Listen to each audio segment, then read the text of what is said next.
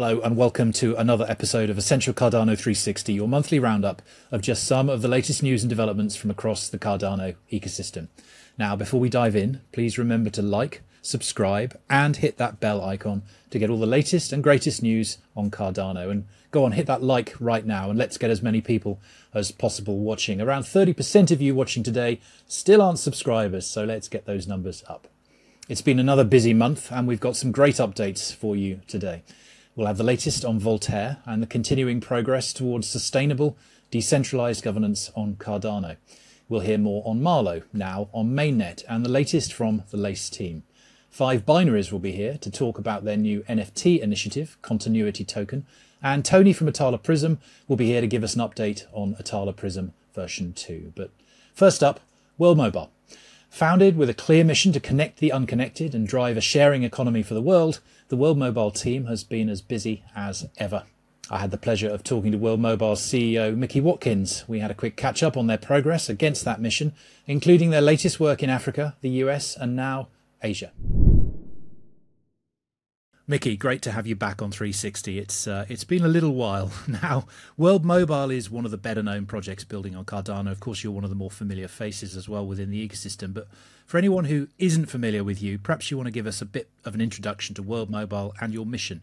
Sure, I'm Mickey Watkins. I'm the CEO and the founder of World Mobile. World Mobile is driven as a new economic model to incentivize people to put down infrastructure where there isn't none. Half the planet's unconnected, more than half the planet are underserved. And we have a solution via a sharing economy, which we're executing right now. Now, of course, the site of your first commercial deployment was Zanzibar, but that's not all you're doing on the African continent. Perhaps you can tell us more about your plans there. So we started off in Zanzibar a couple of years ago, fine-tuning and making the sharing economy work. I'm very proud to say that today the sharing economy is standing up on its own. That sharing economy is now moving to other places such as Kenya, Mozambique, Nigeria, and a few other countries that are on the roadmap too.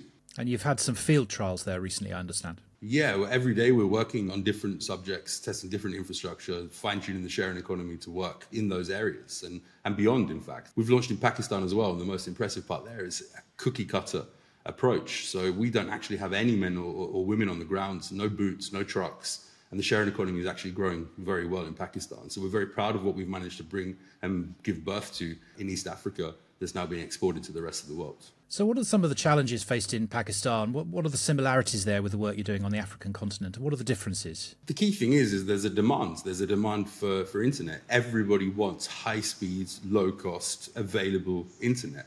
So the demand is the same everywhere we go, whether that's Europe or any of the other continents we're on. Challenges, there are very little challenges when you have spent so long learning how to deploy a sharing economy and fine-tuning it to the point that it can actually run on its own. So we're super excited and feel that we're over a lot of the struggles and challenges that we've been through. And this next year is a year for absolute growth for World Mobile. Yeah, I mean, on the subject of growth, I think last year you also announced some work in the US as well. What's happening there? US is super exciting for both our aerial network and our ground network. We actually have 4 or 5 markets that we're entering into right now. And it's happening as well. A slight different model than the model that we're running in East Africa or the model that we're running in Pakistan. But it's still the same subject, still the same thing, just enabling people to be able to jump onto the network in a slightly different way. When you're using licensed spectrum compared to unlicensed spectrum, or using Wi-Fi as an example compared to somewhere that will go 15 kilometers, it's very different. When someone comes to the node with Wi-Fi, they arrive and they huddle around there. The other model that we've got in the United States, the network will come to you as opposed to you coming to the network itself. Using licensed spectrum, you're able to actually jump a lot further. So with Wi-Fi, the range is around 150 to 200 meters at best, but you've got huge capacity. You can run massive amounts of data through that. But everybody huddles and comes to this. And this is a very appropriate model for East Africa, where infrastructure, power, light isn't there, for example. But in America, everybody doesn't want to come to within range of a Wi-Fi. So fortunately, we've got ourselves into the position where we do have licensed spectrum. We're able to broadcast just like any other mobile network operator, long distances. That's not to say we don't use unlicensed spectrum. We're also using CBRS to work as an offload to fill the capacity into the network and using the licensed spectrum to reach the customer on the far ends, and then building using Operation Air Node around those areas. Now, of course, your combination of kind of aerostats, I believe, in the New Hampshire and a slightly different technology in Africa is what powers the network. But of course, so do all the Earth nodes. Can you tell us a little bit more about what Earth nodes are and how the community is involved in those? Sure. Earth nodes are the mobile core. Earth nodes are the machines that run everybody's traffic. So the connectivity layer are called air nodes, whether that's the aerial network or the ground network. Well done for not calling it a balloon. You've got a point there. It's an aerostat. But what we do is we can see huge amounts of distance with an aerostat, around 75 kilometer radius. And actually in V2, we're looking at around 120 to 150 kilometer radius at 300, 400 meters. The ground network is there to fill in the capacity. So when you see that everybody is connecting to your aerostat, you don't really want that. You want this ubiquitous coverage coming from the aerostat, and then you want the heavy usage, i.e. university or a conurbation of 500 houses. They shouldn't all connect to the aerostat because they're using resources that aren't needed. So then we go with Operation Airnode and build out around those areas to provide that consistent connectivity using CBRS or other licensed spectrum. And then the aerostat, when they leave that area, they still have connectivity rather than a private 5G network. I understand you've also got something else coming down the line, the Scan to Earn program and an app. Can you tell us more about that? Very important. How can people help World Mobile? They can help World Mobile by downloading an application on their phone, the World Mobile app. Inside the World Mobile app is an application called Scan to Earn. What they do is they install, then they keep it on, they press a button, and they report information back to us of the network around them. So we can see where the holes in the connectivity exists, and then we can apply those holes to Operation Airnode. Typically what companies would have done is gone to buy huge databases from Ookla, as an example, or from the carriers, the mobile network operators themselves providing this information. But there's nothing like having live, real, true information. And we tie that in with our digital identity. So the user actually owns that data, and then we buy that data from them rather than buying that data from another party. It's far more accurate, far more efficient, and we're getting real-time statistics daily. It's effectively, I suppose, crowdsourced quality of service data. Yeah, we check the speed of the network around, we check the decibels of the coverage around, and then we're able to see. And we're able to see these huge Swiss cheese holes inside the connectivity layer, or if there's none at all. So now we can see where people are unconnected totally, or where people have pain points in areas that they live. And then we fill the gap.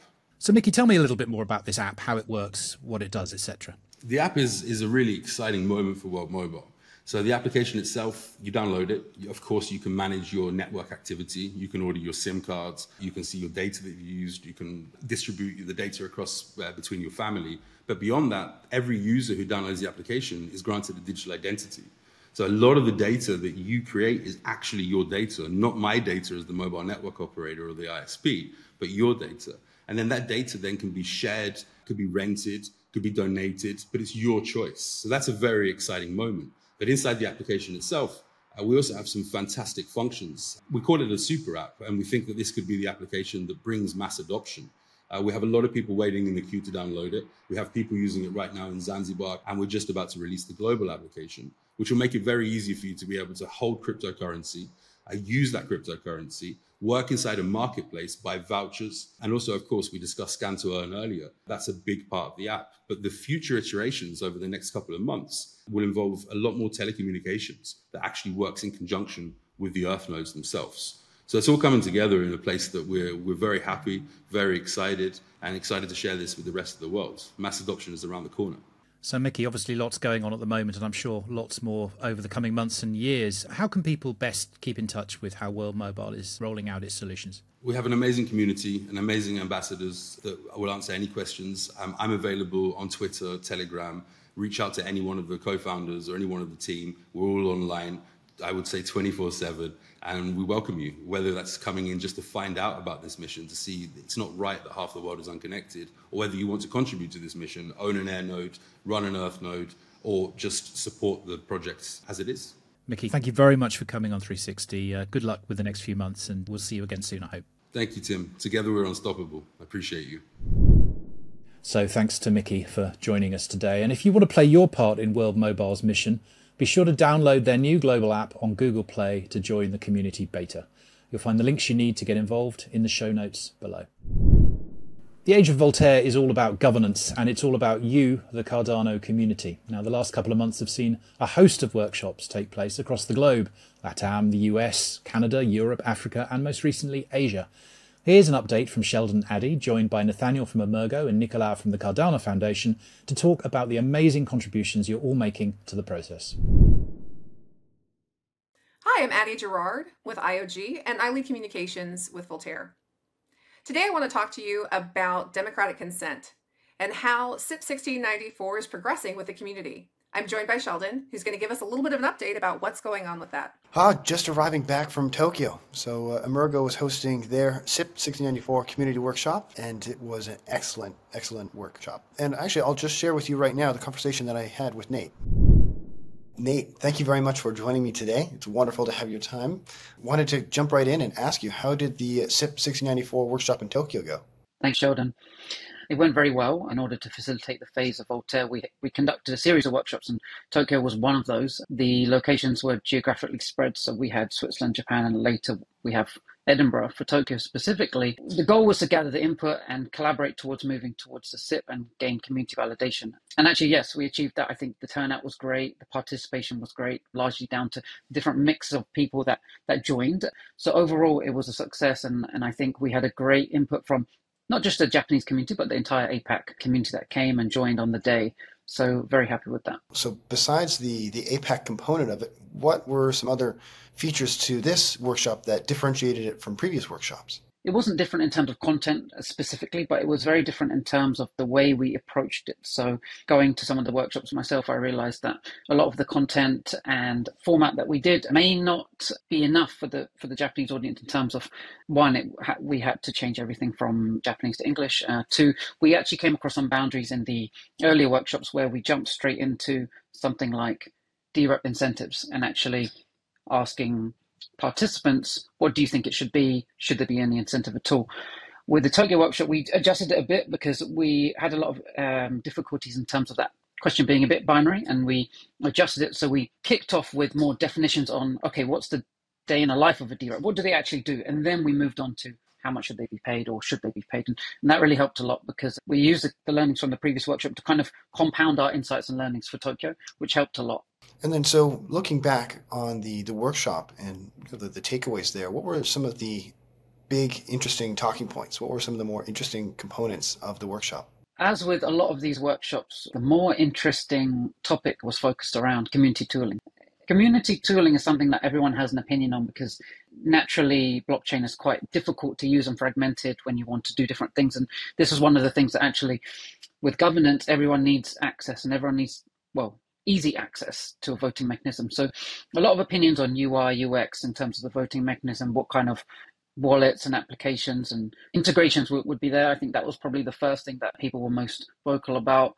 I would say the second part would be the minimum ADA balance for governance actions. So this is a tricky one because you need it low enough to ensure everyone has access and not priced out of governance, so across the world.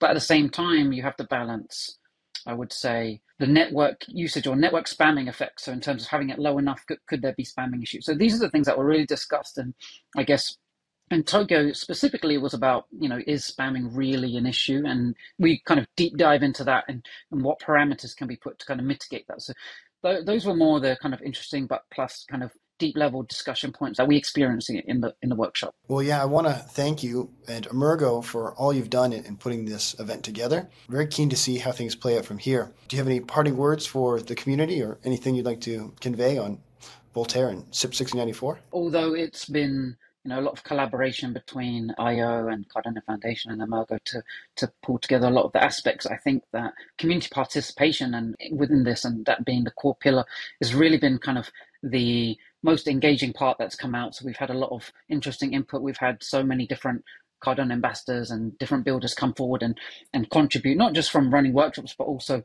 translating different documents or creating extra kind of YouTube explainers and stuff to really push this through.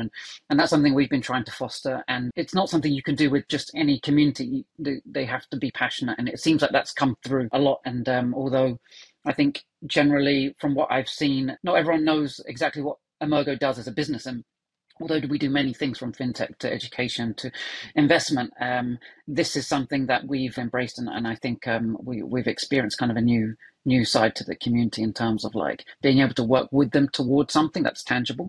Yeah, it's been an exciting journey, and also looking forward to kind of how it evolves, working closer with the community in the future. Thank you so much for taking time to chat. And once again, thank you for hosting the community workshop. It was excellent. looking forward to working with you again in the near future. Thanks, Sheldon.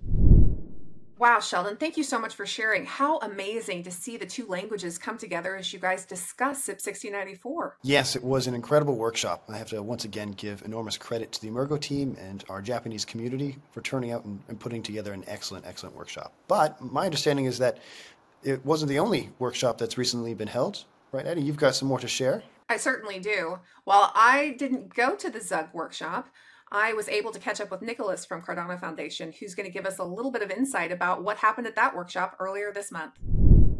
Hi everyone, my name is Nicholas Czerny. I'm a community manager working for the Cardano Foundation. Right now I'm primarily focused on Voltaire and the Voltaire orchestration, as we call it internally. What does that mean? Basically, I'm trying to keep up to date with the recent updates of the CIP itself, and basically everything that's going on in the Cardano community regarding governance, the age of Voltaire.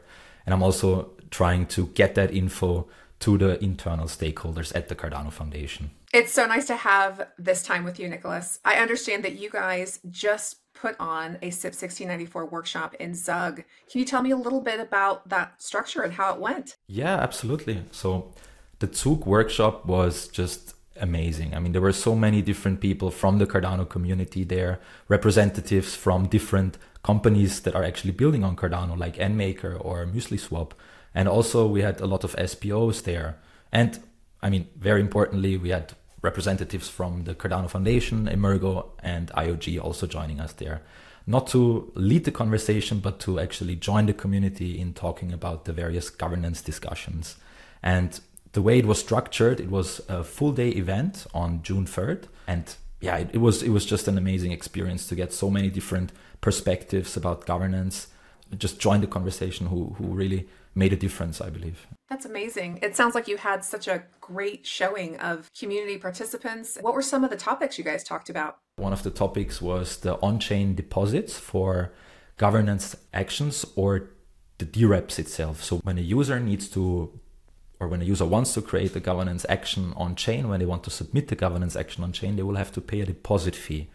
And we discussed, first of all, how high should the deposit fee be? And then we also discussed for the DREPs itself, like how high should the deposits be for them to register themselves on chain. And another thing we talked about was, I think, one of the most interesting topics are the DREP incentives. So here we had some, I would say, heated discussion about if a DREP should have an incentive, if they should be incentivized. And basically the whole group was split into two camps. One group said, yes, absolutely, we need incentives. Otherwise, why would DREPs do anything, basically? Why would they spend all that time in governance? And then we had this other camp that was more on the side of, no, we should absolutely not do it. Yeah, it was a very interesting discussion, and I could spend probably hours just talking about that. I'm sure. I mean, it sounds like it was just really amazing to be a part of it and to see the community's passion and listening to so many different diverse opinions and diverse perspectives about what really brings together minimum viable governance that serves the needs of all. No, absolutely. That especially getting people from various backgrounds, different age groups, different professions to join the conversation. That's what these community workshops are for, right? A group that shares the same backgrounds also shares the same biases in a way. So by having a diverse group join a conversation in designing the on-chain governance model and really thinking about how it can be ideally implemented, that is, I think, that's the only way how we can get real consensus and real understanding of how a good or how a functioning governance system should look like. So what are the next steps? So what the next steps for the CIP are, in my opinion, is to, first of all, continue the conversation. I mean, right now we still have a lot of workshops that are still going on or that are still happening. I think up until July, we'll have quite a lot of in-person and also online workshops. So I would really encourage anyone that has the opportunity or that has the time to join one of those workshops to do so and really engage in the conversations.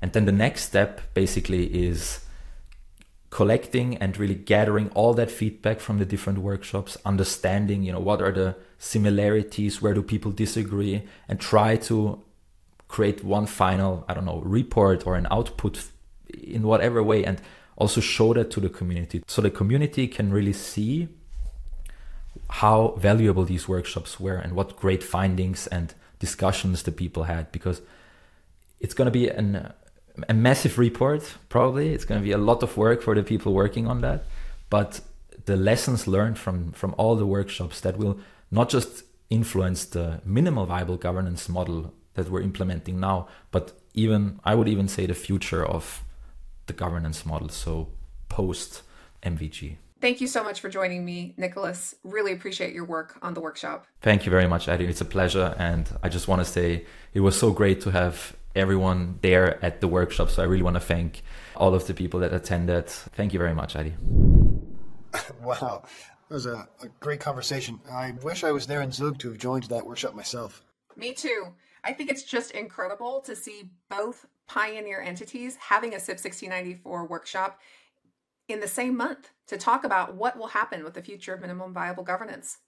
It's been an action-packed couple of weeks, but we're not done yet. So we still have another dozen or so workshops that are to be held around the world in the coming weeks, in addition to one final workshop that's going to be held with some of the community members to really ideally come together and have one final version of the SIP be produced. That sounds like a really exciting time, Sheldon, but I know that's not the only way people can connect with SIP 1694. That is correct, Addie. So we want to encourage everybody involved in the community discussions to continue to be involved in carrying forward these conversations. So please continue to follow the Twitter accounts of IO, Emergo, and the CF, in addition to following along on Discord if you're not already. And then, of course, there's the GitHub. So you can still go on and read up on the SIP and contribute questions, comments, suggestions to the SIP directly. So please carry forward with these various channels to keep the conversation going. Thanks so much, Sheldon, for coming and talking with me today about the latest on SIP 1694. And a special shout out there to everybody participating in those workshops working to define the future governance model for Cardano. Project Catalyst Fund 10 launched last week, and we asked Chris Baird, product lead at Project Catalyst, to drop by and give us an update on what the community can expect in this round, including the largest ADA fund ever for community projects helping build out the Cardano ecosystem. Hi everybody, I'm Chris Baird, product lead at Project Catalyst. Well, last week on June 21st, Project Catalyst launched Fund 10. And this is the largest ever Catalyst funding round, with 50 million ADA available for community-funded projects. So before we get into what Fund 10 is all about, what is Project Catalyst? Well, Catalyst is a community-driven innovation engine for Cardano. It operates like a grants program, where the community submit proposals requesting funding to deliver projects for the benefit of the Cardano ecosystem. Community reviewers then review those proposals and give their opinions and feedbacks and scores against criteria that then help to inform voters who ultimately vote on which of the proposals should receive funding. In the past 2 years, we've received over 1.7 million votes from the Cardano community, voting for and approving over 1,150 projects from over 100 countries represented across the world. And of those more than 1,100 projects, over 600 of them have now completed and delivered what they say they were going to deliver as part of their original funded proposals. And some of these projects are a number of the most well-known teams and projects in the Cardano ecosphere, such as the TX Pipe team, who have delivered the Aiken smart contract toolchain, funded by Catalyst, or you might know MLabs, who have delivered the Plutarch smart contract tooling, or DC Spark with a number of projects, such as the Rust-esque DK for Alonzo, its update to Babbage, the Milcometer project, Carp, and many others. Or who could forget 5 Binaries with their open source Blockfrost project, of which many hundreds of community developers and builders in the Cardano ecosystem are making use of all these tools and projects that have been funded through Catalyst. Well, what's new with Fund 10? In Fund 10, there are more opportunities for the community to earn rewards in ADA, such as within the total refresh of the community review stage, that period between once proposals have been submitted and once the vote starts taking place. We're also introducing milestone-based funding, which means that community members will be leading the verification that projects that have been approved and received funding from Project Catalysts are actually delivering the milestones and the deliverables as they said they would. This helps to form consensus in a totally decentralized way, where you guys in the community are responsible for submitting the proposals, voting on proposals, and then ultimately verifying that funded teams have done what they set out to achieve. Also, for the first time in Fund 10, the Catalyst team will be submitting our own proposals requesting funding from the Treasury. These are going to be in 2 new Catalyst categories: Catalyst Fund Operations and Catalyst Systems Improvements. And this is going to provide you guys in the community an opportunity to make a choice whether to advance the state of the art of the Project Catalyst team's roadmap and realize our vision for a fully co-built and co-operated and co-created Project Catalyst.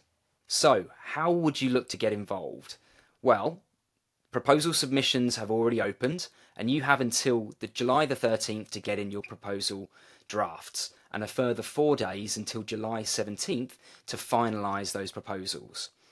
Voting begins on August the 31st and will run for 2 weeks, so it's really important that you download the Catalyst voting app from the app stores and register to vote before August the 18th. All of the information on how you can participate, either as a proposer or as a voter or of any of the community review roles, all of this information will be found on projectcatalyst.io, the Project Catalyst website and home for all things Project Catalyst. Thank you. So thank you to Chris and everybody on the Project Catalyst team, and of course a shout out to everyone in the Catalyst community driving grassroots innovation on Cardano. Now, speaking of innovation, the Marlow team announced earlier this month that, audit complete, it was going live on mainnet. Marlow is a growing set of tools that makes it easier than ever before to build a smart contract on Cardano. Marcom's manager, Dominika Cusack, and head of product for smart contracts, Omer Hussain, are here now to share a little bit more and give some further details on Marlow's official launch celebration taking place in Lisbon in early July. Hi everyone, I'm Dominika and I work at IOG as Marketing and Communications Manager, and I'm here with Omer.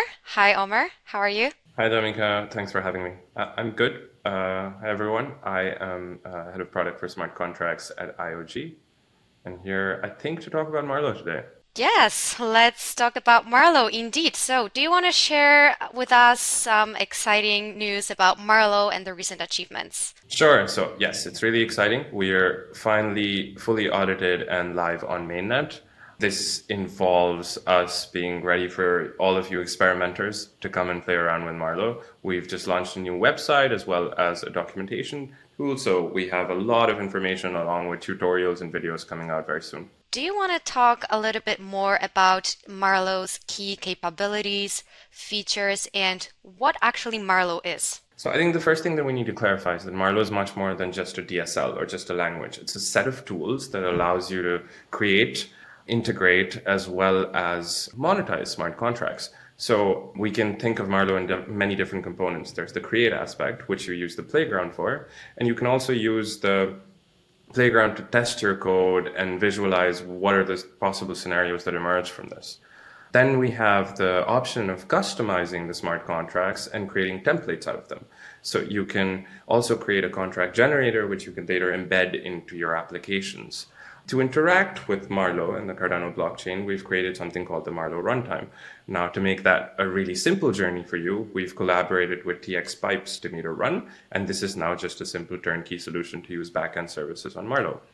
Then we also have, of course, the aspect of IOG being security first, priority on that. So we're going through many different audits of the Marlow language. We're going to be releasing tools that are battle tested quite a bit.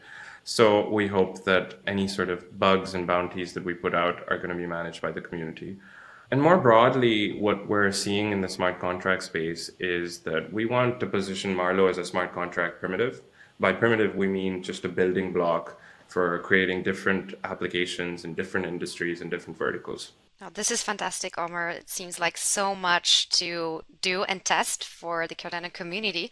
So how the community can contribute to Marlow's roadmap? So this particular phase is really interesting because it's, even though we are live on mainnet, it doesn't mean the Marlowe project is complete. We're mostly following the guide of the community. So you tell us what you're building, you tell us what you need, you tell us where the journey is kind of broken or not as smooth for you, and we'll try to provide the tools as well as the education around how to use them, but also just make that journey simpler. So for instance, we know there's a lot of people who are building on top of Marlowe using Demeter Run. Well, I think we assessed around 20 projects. We don't know who you are just yet. We know some of you, of course, but we'd love to hear from you and assess whether or not we can help you. You can get in touch with us through Discord. You can join the Discord channels, but you're also most welcome to submit something through Zendesk, as well as reach out to us on Twitter. Perfect. And last but not least, I think you've got some exciting news to share. Yes. So we're having a Marlowe launch party on July 5th in Lisbon. Please join us. There is limited capacity, so we don't know how many registrations will be open till the last minute. But it's basically a moment for us to celebrate just this major milestone, both internally along with the friends and family of IoG and the Smart Contracts Tribe. Thanks, Omer. This is great. So much going on. Thanks so much for this update, and looking forward for more. Thanks for having me. So congratulations to the entire Marlowe team, and be sure to join us in Lisbon if you're local or fancy a trip to one of Europe's leading blockchain hubs. You'll find the registration information included in the link below. The capacity is limited, so make sure you check that out soon. Now, many of you will be aware of IoG's identity solution, Atala Prism. We're excited to share that Atala Prism version 2 is now available, and the Atala team's continuing to work hard to help more developers and projects building on Cardano get on board. Here's Tony Rose with an update. Good morning. Hi, my name is Tony Rose. I'm the head of product for Atala Prism at Input Output. Today I'm here to share with you some of the exciting things we have going on this summer related to the release of Atala Prism V2.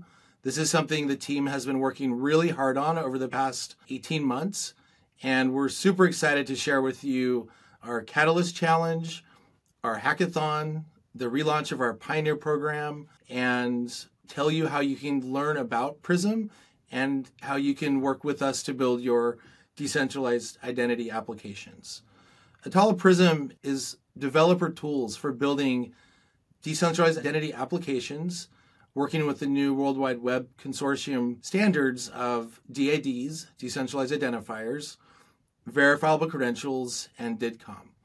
It's a great companion to blockchain applications and lets you own, hold, and control your data, including who you connect to and who you share information with. Let's get started. So one of the things we're super thrilled is that Catalyst Fund 10, our challenge, launch ecosystems, has been funded, and there will be over 3 million ADA available for proposers. We're looking for proposers to create governance framework working groups in their given domain. So, for example, supply chain ecosystems or healthcare ecosystems or financial services ecosystems. Those are some of the ideas that we're already seeing being developed within the decentralized ecosystems world. And we're thrilled to have partnered with Catalyst to have our challenge funded for Fund 10. We are also announcing a hackathon that will be going on this summer between July 14th and the 26th of August. We will be announcing a People's Choice Awards at the Rare Evo conference on August 24th, and we will be running this hackathon in collaboration with the Summon platform. You can also join our Pioneer program just by signing up through our website. And we're thrilled that we're launching the third edition of our Pioneer Program 101 course, and we're launching for the first time our 102 course, as well as our 103 course. So Atala Prism 101, we've sent over 1,000 people from our community through this program, and over the last 18 months, there have been 3 different Catalyst challenges that have funded many of our pioneers who eventually graduate to Astros, where they're building applications with us. The second course we're launching is Atala Prism 102, Building Applications for Decentralized Identity. And this is being made available for the first time. It is the evolution of our beta program. And so this is where you'll get access to Jupyter notebooks, office hours of our engineering team and our product management team, and all of the SDKs that we've been developing for Atala Prism You can get access to those today in our Atala Prism 102 course. And finally, we're thrilled to announce Atala Prism 103, which is for UX designers. In the Web3 industry, we have a lot of UX design challenges still ahead of us. And when we start to build wallets and applications that can do both digital identity and crypto assets, the user experience challenges get very interesting. And so we're thrilled to offer the 103 building applications and UX designers as well coming up. You can find out more by going to our website, atalaprism.io, and make sure and register for the Pioneer program. Thank you very much. I'll see you in the Pioneer program. Thanks to Tony for that. Earlier this month, IOG made Lace fully open source. Aligning with the principles of Web3, the community can now view the source code and begin contributing to Lace's future development. Hi, I'm Rudy, Community Manager for Lace. I'm here today to talk about all things that happened with Lace in the month of June, and I'm excited to bring you Alex. Alex, would you like to introduce yourself? Thanks for inviting me to the show. Yeah, I'm Alex Apeldoorn. I'm the head of product for Lace and wallet infrastructure. Perfect. Nice to hear from you, Alex. So what's cooking on Lace? What's happening? In the last update that we've done, we've invited our auditing partners, FIO, to talk a little bit about the auditing process that we've undergone and the security findings that they've uncovered. So essentially, since the publication of the report, we've essentially fixed all the security advice that the FIO team has given us. And as a consequence of that one, we've essentially open sourced Lace to the public. So not only the FIO team, but everybody in the Lace community can check the Lace code and see exactly what we've done in the Lace browser. Now, as many of you know, the Cardano.js SDK was already open source for quite a while, which is the engine behind Lace. And it's also a very popular tool under the Cardano developer community for a lot of applications. So now with the combination of the Cardano.js SDK being open sourced and in its first release version, and the Lace complete code stack being open source, the community has a wide insight into everything that has been happening with Lace. What else is coming then in the next release of Lace? So in the previous release, we've added the Brave browser as a supported browser for the Lace extension. And over the next months, we'll be adding more and more browsers so that more and more people can have access to the Lace browser extension. So super exciting to hear about 1.1.1 and Brave support. The community welcomed that really well as well. It has been a wait since launch. A lot of users actually have used Lace with Brave, but having a full support means much more for bugs and issues that we might have in the future. So really, really nice to hear that. On that, we also can talk about maybe Lace 1.2, which is a very exciting version for all of us. Lace 1.2 is essentially the extension of 1.1. Most notable, there's been a lot of conversation around multi-address wallets. So as most of you know, Lace is a single address wallet. However, with the introduction of certification into the wallet ecosystem, what we're essentially talking about is standardized wallets, right? So when we're talking about standardized wallets, there's a number of CIPs that we're essentially following. Single address wallet essentially came after multi-address wallet. So in order to support multi-address wallets, we've essentially added multi-address support to Lace. What this effectively means is that you can see the balances of all the addresses that are associated with your wallet. However, we do believe that the single address wallet has the most benefit. So although you can now see the funds that are on other addresses inside of your wallet, we will still be using the single address wallet as operational use. This has many benefits. So for some people that essentially have been using a hardware wallet that they might have had for years, they can now see their full balance on their hardware wallets. If they're using mnemonics that they've had for a number of years, they can see their balance on those addresses as well. On top of that, there's been some questions around the value of some of the native assets that they've had in their wallets. So we've improved the price fetching mechanisms, resulting in more accurate representation of the value of their native assets in their wallets. I think those are two notable features that we've essentially added in order to improve the experience of Lace. Now, on top of that, we're also talking about NFT foldering. So NFT foldering is essentially NFTs are essentially issued by an artist or as a group. So users can now folder NFTs that have things in common with each other, depending on how the user perceives that. So you can either do it by artist, or you can do it by theme, or you can do it by issuing date, or whichever way you want to organize your NFTs. That's up to you.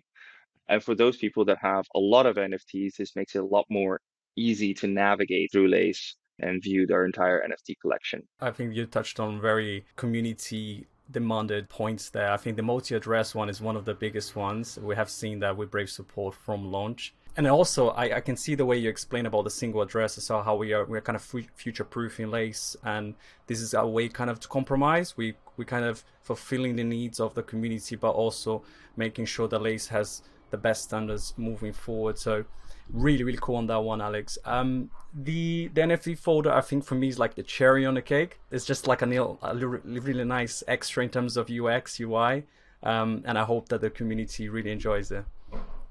I think it's also important to talk about dApp connectors. I think, we have seen an increased number of dApps connecting to Lace and integrating Lace, and we have been celebrating that with the community as well. And I think Lace 1.2 helps with that. Lace is essentially following the standards that were set out by the community and with the community, and this process is a tremendous collaboration between various parties. SIP 30 has, unfortunately, a number of drawbacks in the sense that different wallets and different dApps can implement it slightly differently. And that means that for different interpretations, we need to create different types of support. So we've essentially been working with a host of dApps in the community in order to support the slight deviations in implementation, resulting in a better and more robust dApp connector. And that means that more and more dApps will be supporting Lace in the coming days and weeks. Amazing, Alex.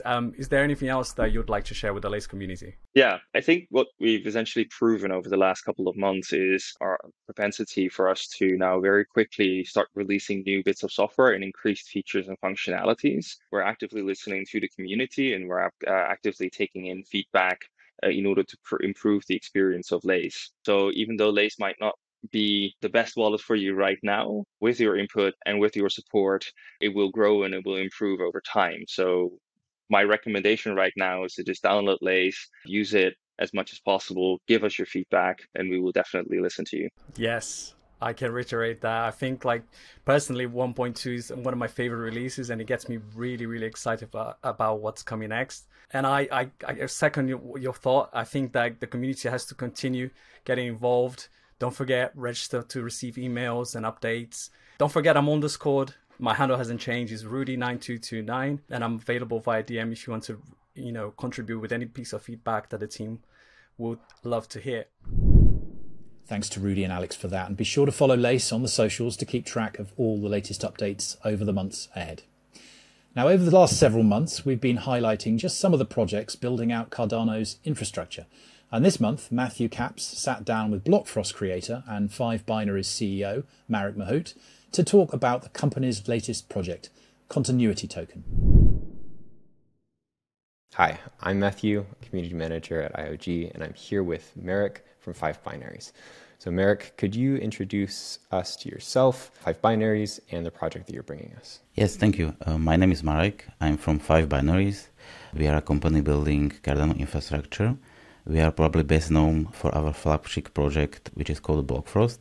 But today I'm here to introduce our new project, the Continuity Token. And why does Continuity Token exist? What problem is it solving? We are trying to solve the problem of backup of Cardano NFTs. You may be asking, why do I need to backup my NFTs when they are stored across thousands of nodes of decentralized networks such as Cardano itself? But the problem is they are not. Not many people know this, but the actual Cardano NFT media itself is not stored directly on the blockchain. What we are storing on the blockchain is just the location and the hash of the file, but we are pointing to a different network. Most commonly, this is IPFS, Interplanetary File System Storage, which is a network very similar to BitTorrent.